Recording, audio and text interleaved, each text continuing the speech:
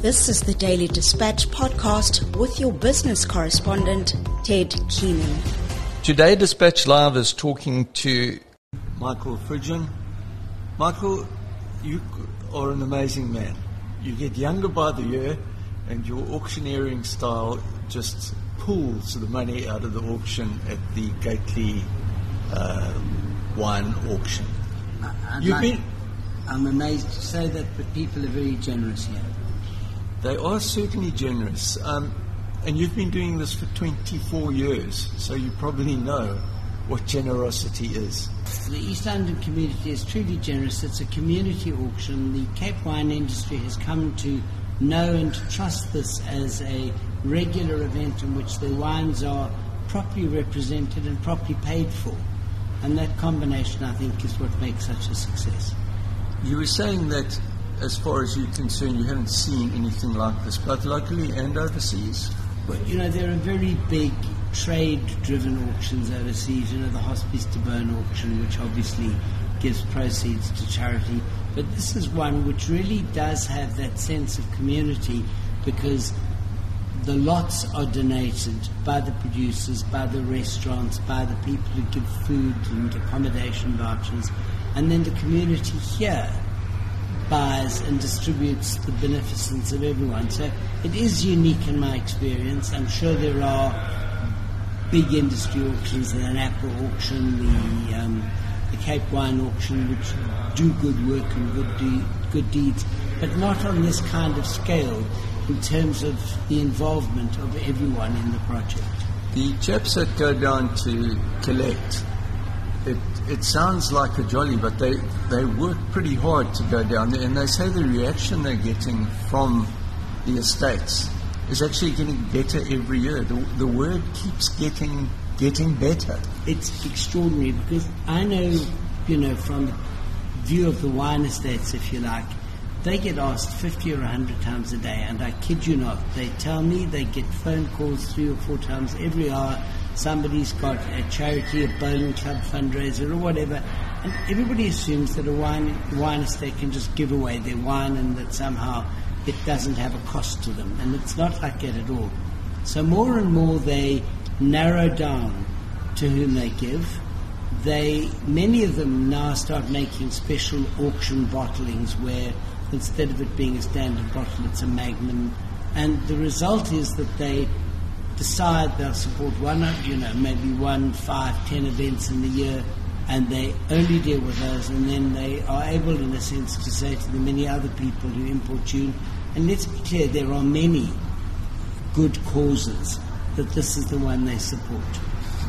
Corda Tilney, who thought of the idea of giving pineapples in exchange. Pineapples are fabulous.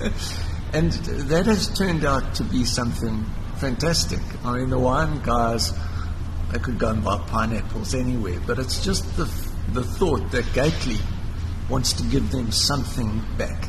Not a lot, but it's something. It's memorable. They are memorable pineapples. It's a very unusual gift. I mean, have you ever heard of anybody giving pineapples?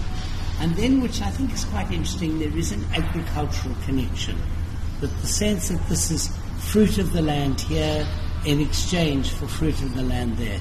So the net effect of that is just a wonderful sense of synergy.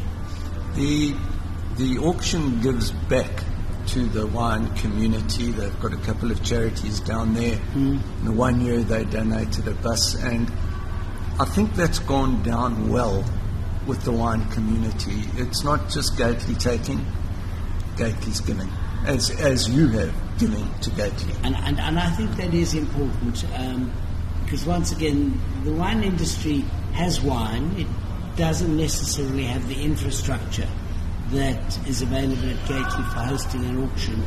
And they also need to know that the wine will bring money from outside the Western Cape communities that also support them and give something back. I think it's very clever and very strategically good that the Gately donation comes back to the wine industry. To change the subject slightly, Michael, I mean, you've been involved with the wine industry for many, many years. How are things looking as far as the wine industry goes? Because it seems we're getting more and more estates. There's certain, well, no, in fact, the number of estates is fairly stable at the moment. There was an attrition around the time of COVID. But the answer is that there are a small number of very successful estates, a medium-sized number of producers who kind of break even and keep going. And the statistics from the industry are very depressing. A large number, not so much of wine producers, but grape growers, who are simply not making ends meet. In the last 25 years, the number of growers, grape growers in the country has halved. It's gone down from 4,700 in the 1990s to 2,500 today. There's a real attrition, and together with that, a massive loss of vineyard land. So typically the industry loses in the order of a couple of hectares every day of the year, land that is no longer used for producing grapes. When you were talking grape growers, or these people that grow for the industry, whether it's for brandy or good wines. And a lot of the so-called wine estates buy their grapes. All the big brands buy grapes.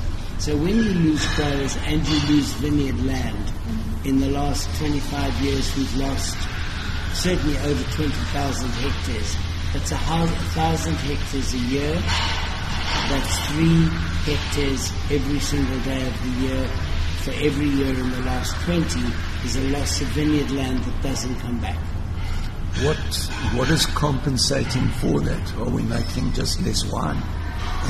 Some of it is loss of production. The other, which is more depressing, is that some of that production is migrating to lower quality, high irrigation areas where you can get big yields of average wine, and what we're losing is some of the high-end vineyard that has simply become uncompetitive against the high-volume grapes that can be grown in sunny irrigation areas.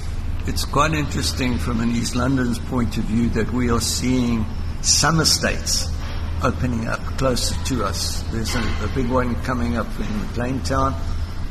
Do we have a decent area to grow wine? Yeah, I think if you just look, not here I can't say I haven't seen any fruit coming out of vineyards around East London, but if you look at Herald, whose wines were on auction, I tasted their Pinots now.